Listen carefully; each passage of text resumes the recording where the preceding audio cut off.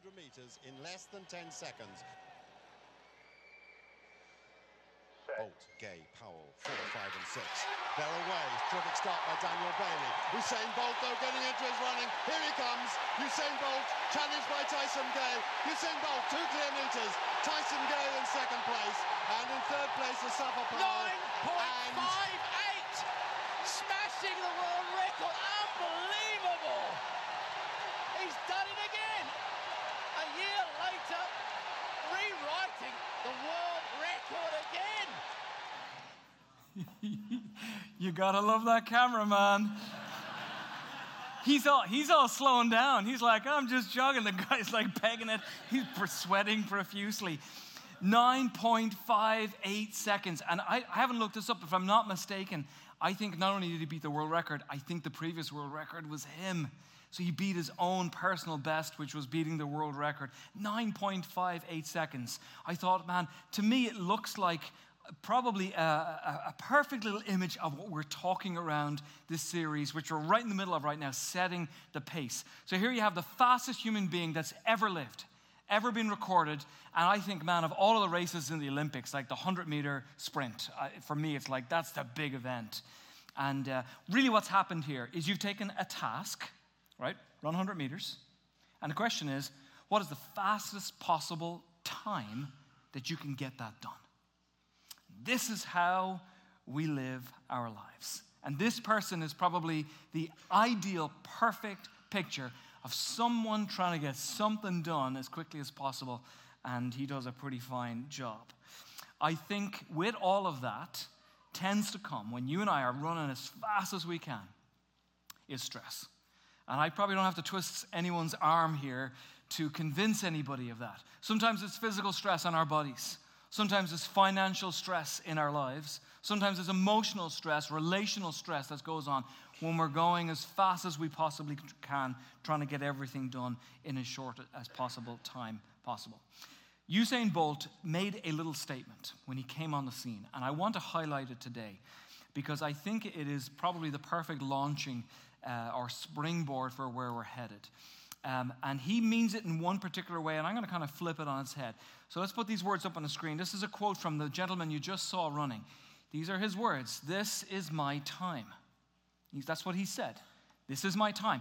9.58 seconds, the fastest man ever. This is my time.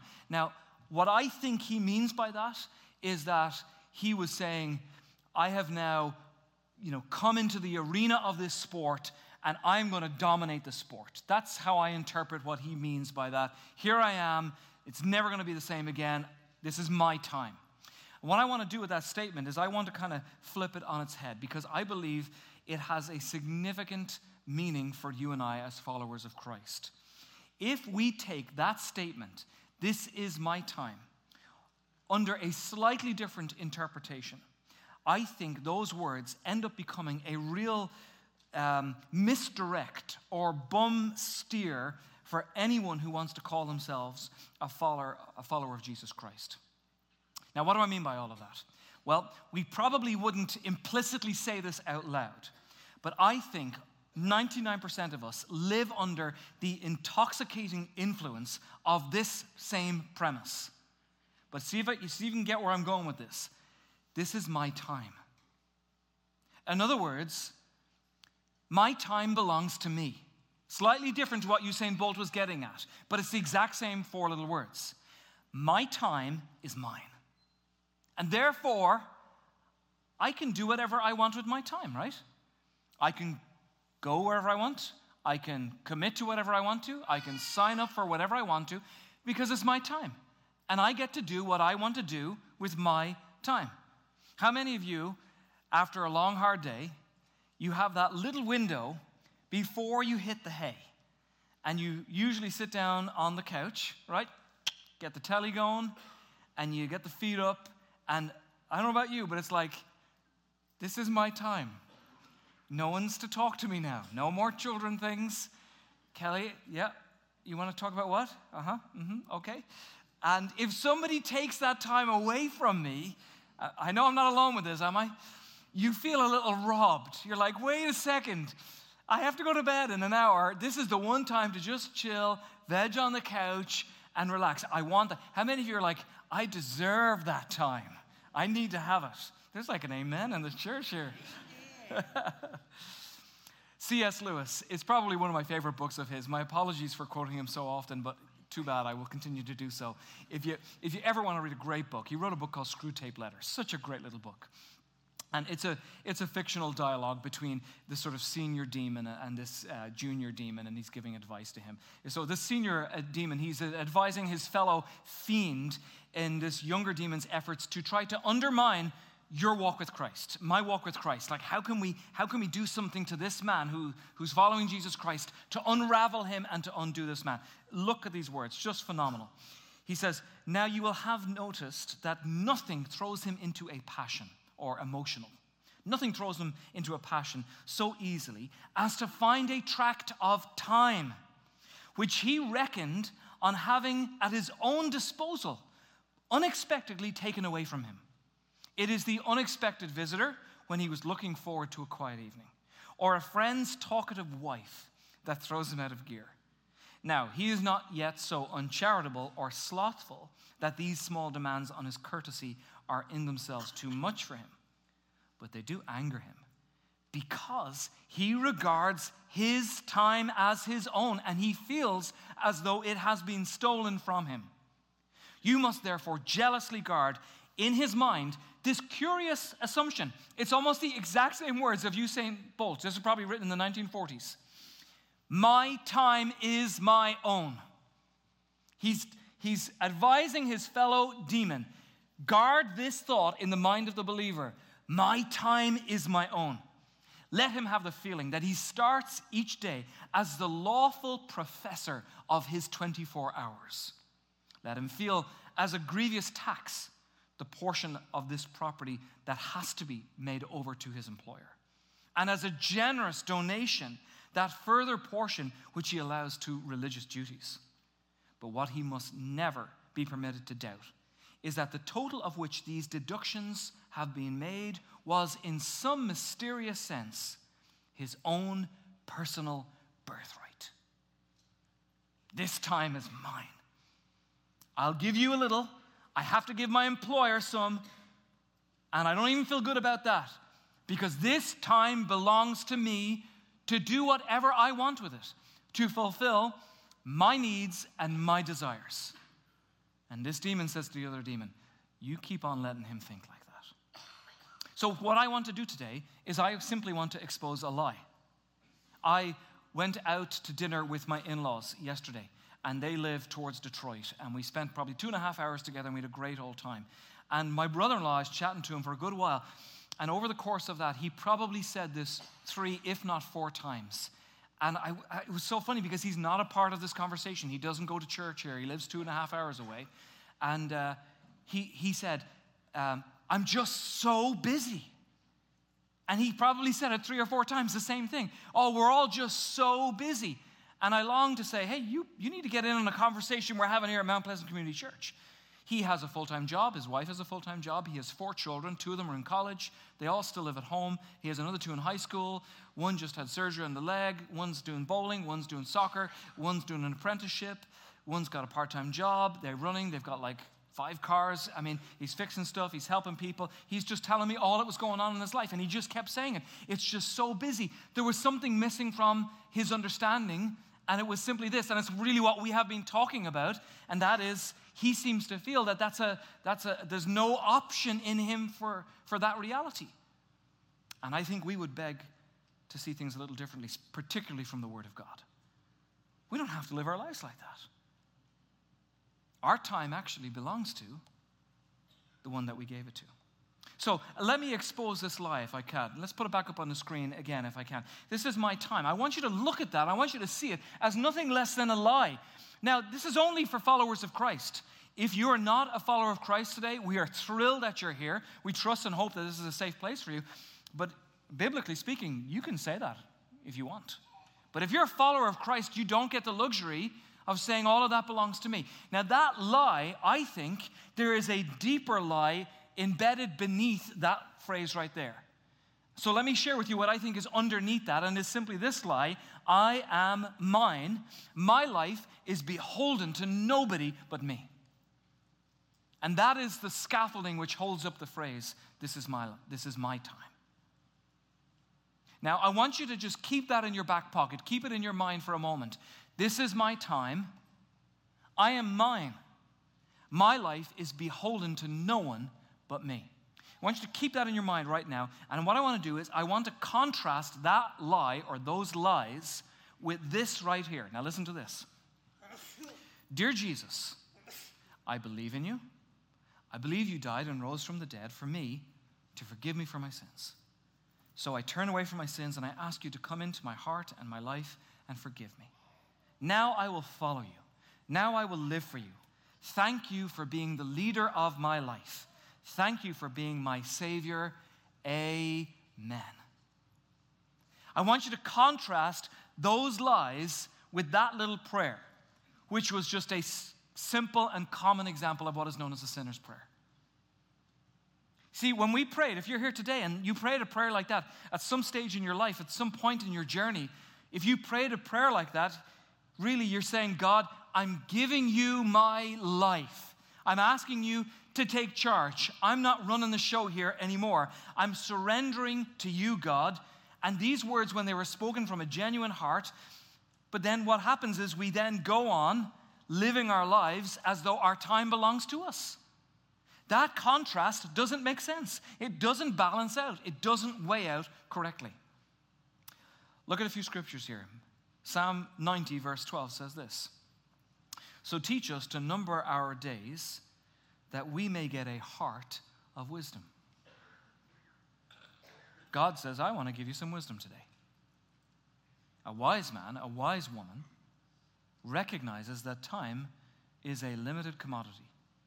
And this particular scripture right here is saying to you, you need to measure that. You should know that. You should value that. You should somehow notice that time is a limited commodity. And the Word of God says, when you do that, that is wisdom. That's actually wisdom. I visited a church about a month ago, and they had, I was in the children's area where they have, you know the way even here at the church here we'll have a class and it's like, well, the first and second graders go in there and the third and fourth graders go in this room, and you have the different ages broken up. And they had a fascinating thing. They had very large glass jars on a shelf right by each of these different rooms. And inside them they had put, I think they must have been gobstoppers or something like that. Really colorful, like yellow and red and blue, different balls. And they were filled in these big glass jars. And the point of it was that every one of these little gobstoppers represented 1 week where a parent was bringing their child to come in and learn about the Bible and learn about Jesus and worship God and all of that. And so for the young ones, you looked at the jar, for the little tiny ones going in, it was just full to almost overflowing with these little gobstoppers, these bright yellow and different colored balls that were in there, all full. And you're like, wow, I'm going to bring my kid all these weeks. You could just see tons and tons and tons and tons of weeks. But then you got to the next age group, and guess what? There were less. And you get to the next age group as they get a little bit older, and there were less. And my brain was going, oh, wait a second. I found it kind of shocking, to be honest with you. Now, that was probably up to some age of maybe, I don't know, 11 or 12, maybe until the kids went into a youth student type thing.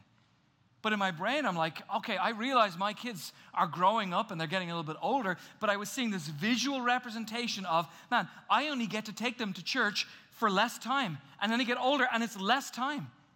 And this is what the Word of God is saying. You should count that. You should know that. It's actually wisdom for you to value the commodity of time.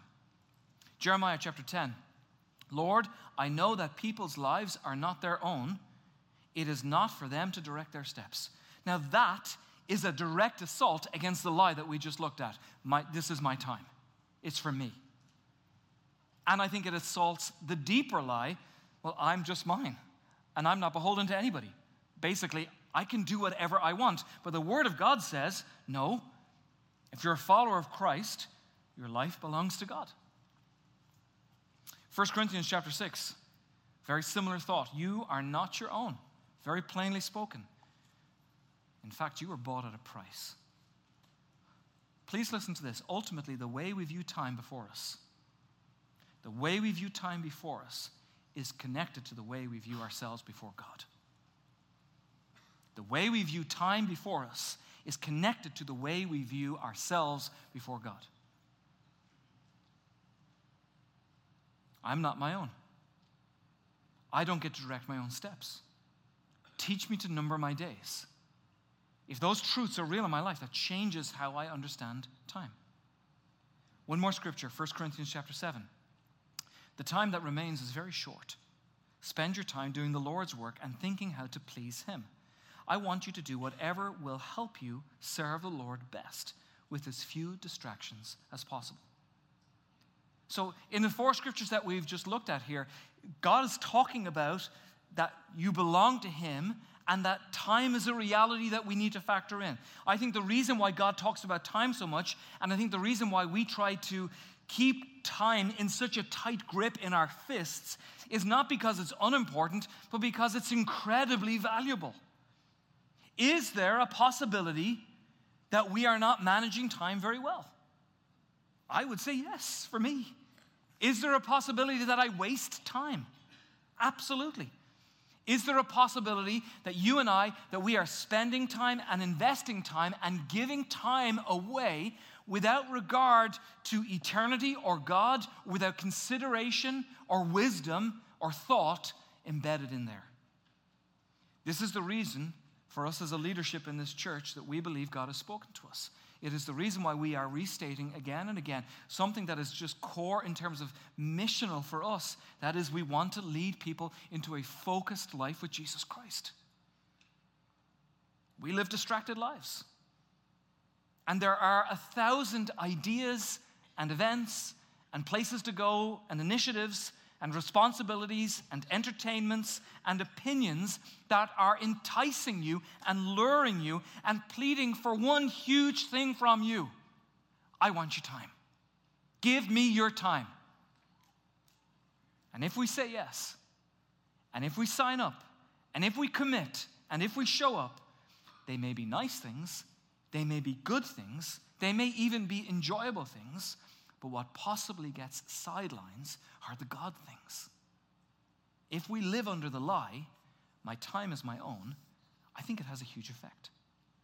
So let me ask you, what God dream has God given to you? But it lies unrealized and asleep in your life. Simply because, here's why, because your time is gone. I mean, something inside of you, something that genuinely excites you. I want you to think right now, is there a time or an occasion in your life where you really felt the Spirit of God speaking to you? Man, I want to get involved in something. I want to serve or help or impact people's lives. Like even sometimes you get this sense of a holy discontent inside of you, man. I want to make that right. I want to be about that. But you don't do it because you just don't have time to do it. And you can actually remember, man, I can remember being fired up about that. Whatever happened to me? Whatever happened to being about doing that thing? I look at a room like this, I think of the kingdom of God, I think of the local church, I think of the gospel message, and I think, man, look at the gifts that are sitting in this place today. What gifts do we have that are lying dormant, perhaps? Gifts of leadership in the kingdom of God and in the local church. Gifts of help or generosity. Gifts of communication and music. Gifts of helping and serving, gifts of craftsmanship and art, gifts of writing and building, gifts of compassion and engineering, gifts of entrepreneurship, gifts of prophecy and care and love, and yet they are sidelined simply for this reason. It's not that you don't want to do these things. It's not that you don't believe in these things. It's not even that you feel like you're ill-equipped because you actually see these gifts inside you that God deposited. You simply don't have time to do those things. It's spent. It's gone.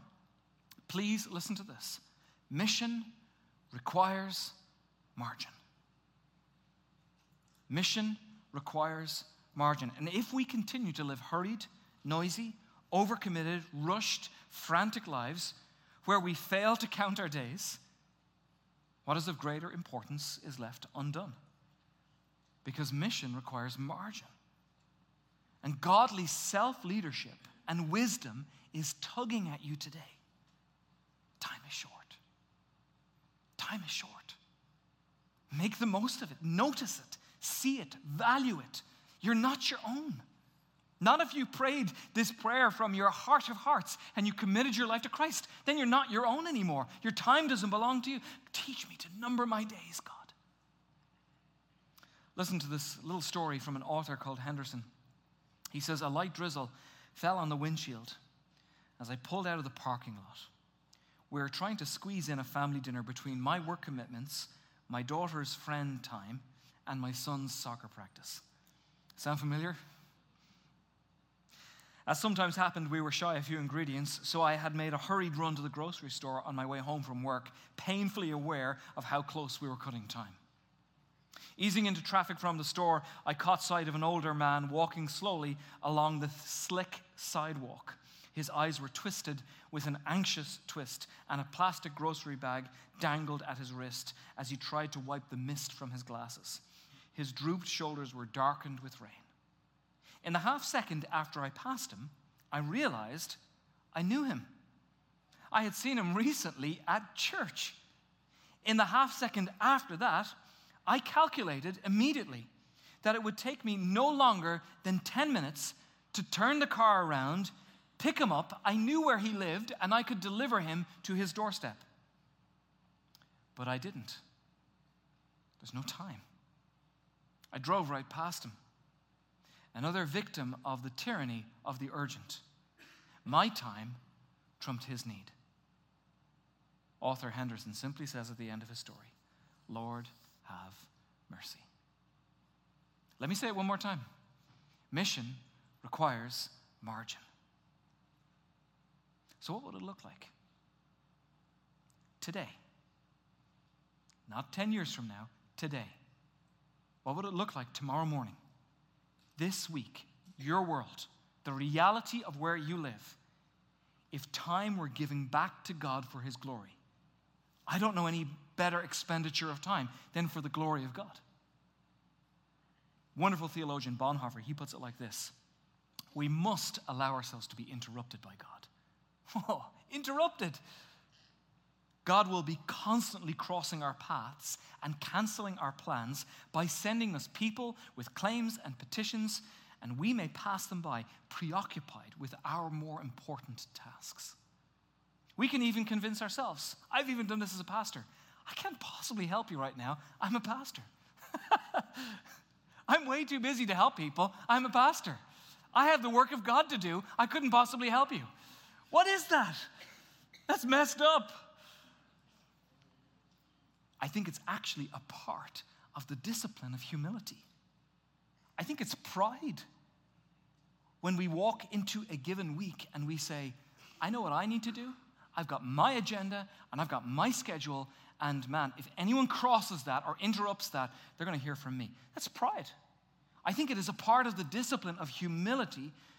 And this is how Bonhoeffer puts it. He says, we must not spare our hand when it could serve another. When we use our hands like that for God and for his glory, we do something that nobody does today. We reject that we're supposed to be the high and almighty manager of our time that is there for our needs and our fulfillment, and we allow it to now be rearranged and interrupted by the one that we gave it to when we prayed, I want you to be my Savior, Jesus Christ. God does not just give us time, he gives us time for. That's what time is about. I need to be more willing to waste time on things that matter to God than things that matter to me. I'm not advocating that we diminish the value of time or that we are throwing it away. I'm actually advocating that we are raising its value by seeing it through the eyes of others, as now that time is under the sway and the direction of the Almighty God. So that means, here's what we've got to do.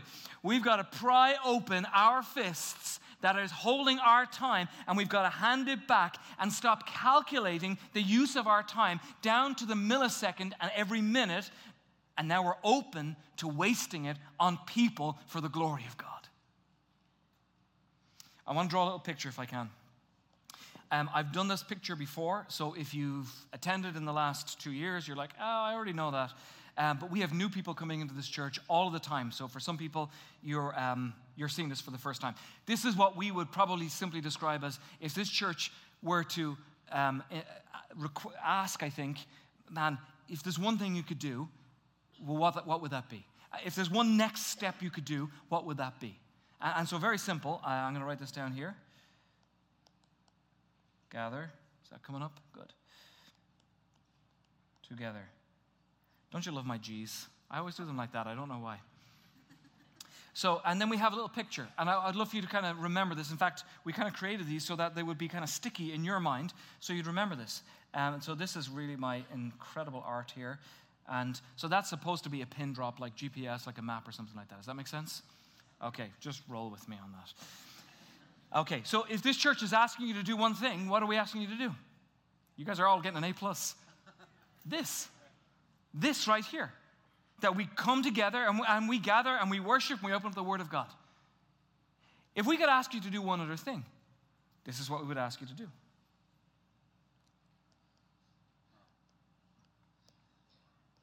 Grow in a group. And incredible art once again. Look at that. Oh yeah. That's pretty good, isn't it? Okay. You know, he's happy because he's growing in a group. If we could ask you to do one thing, we would say, beyond gathering together, we would encourage you. And we have tons of community groups around here that meet in people's homes where they're just going to God and they're connecting with each other and praying for each other and knowing each other and sharing meals. And then at that effort, I think, at having an external expression as a group of people. Last one, if we could ask you to do one other thing. If we could ask you to do one other thing, is it come back to church? Is it get you into this building? Is it get you into the four walls of this building? Is it sign up for another thing or another class or another lesson, another Bible study? It's actually none of those things. It is simply this. Go, live it out. And this is my best effort at a traffic light. Does that make sense? So 3 silly little icons, 3 little images just to help you remember. If we could ask you to do anything as a church, it would be to gather together, grow in a group. Don't come back here. We won't need another evening, another event, another thing. Just go and live it out. This is where we need to be like a hound dog. We've got to be sort of saying, God, I want to sniff out kingdom occupation in my normal life, in the most normal places. God, I want to partner with the Holy Spirit so that I can actually have a slower pace, so I can have the discernment to notice and to observe sometimes the hurting human being that's standing right in front of me. Because I tell you what I'm guilty of. I don't even sometimes notice what's happening 2 feet in front of my face. Because I'm so busy and I'm so important and I have so much to do with my agenda. I don't even see it. I'm guilty of doing that. And we need to be hound dogs. We need to be constantly going around just trying to sniff out. Okay, I know what I thought today was going to be like. I had my plan, I had my agenda, I had my to-do list. I know what I wanted to accomplish. I know my responsibilities. But wait a second. Look at that. That's God's interruption for me today. That's God, and I can smell it. I can see it. I actually have the margin to recognize the work of God in a normal place, in a normal day in my life. So, at the grocery store, dropping the kids off at school, in the coffee shop, walking across campus, in your dorm, walking in your neighborhood, in your car, all of those places and 1,000 other normal scenarios where God says, I want to lift you out of your plans, I want to lift you out of your expectations and your agenda, and I want to lift you out of the lie, this is my time to fulfill my needs and my desires, and I want to put you in the middle of my mission. Let's go live it out. When this series is over, we're right in the middle of this series right now, we're going to start a brand new series all about that mission that God has called us to. Go live it out. We have 2 options. Option number 1, you can follow and do what everybody else is doing. This culture. Into a driven, unsustainable place in which we view our time as our own. That it is there to meet our needs and our desires. That's option 1. Clue? Not the right answer. Option number 2. we can follow Christ into the call to life, where we yield our time and we give it back to its rightful owner, and we allow him to lead us into a life that he has already designed for us. What if that really happened this week? What if you really did that this week? What if you really did open up your fist and you pried open your fingers and you gave the king his time back? What if you really did find yourself as an ambassador in the kingdom, as a gospel carrier, as a person who sees what's happening in front of him or her instead of blasting right past them like we normally do? What if you found yourself serving and loving and caring and giving and teaching and encouraging and sharing your time with people, with somebody, with anybody who actually needs Jesus Christ? Somebody in the church here, I presume they're a gym teacher or something. Let me borrow this for this moment right here. It's a little timer. 9.58 seconds. I think it is the perfect little picture for us of the hurried and frantic life, of us chasing our tails. 9.58 seconds that I have this set to right now. That's the fastest man on the planet Earth, moving at the fastest possible speed. And what I ask you to do right now is in 9.58 seconds, I want to ask you to just count and treasure and value and notice and watch that time, to feel it, to take stock of it. Because 9.58 seconds for us today represents a distracted and hurried and overcommitted life that believes the lie that it's my time anyway, that I get to do with whatever I want to do with it. And instead, I think the challenge today is, God, I think I'm going to need your help. Help me to number my days. Help me, God, to number my hours when I said I would give them to you. When I said I would give them to you for your glory. 9.58 seconds. Let's count it now.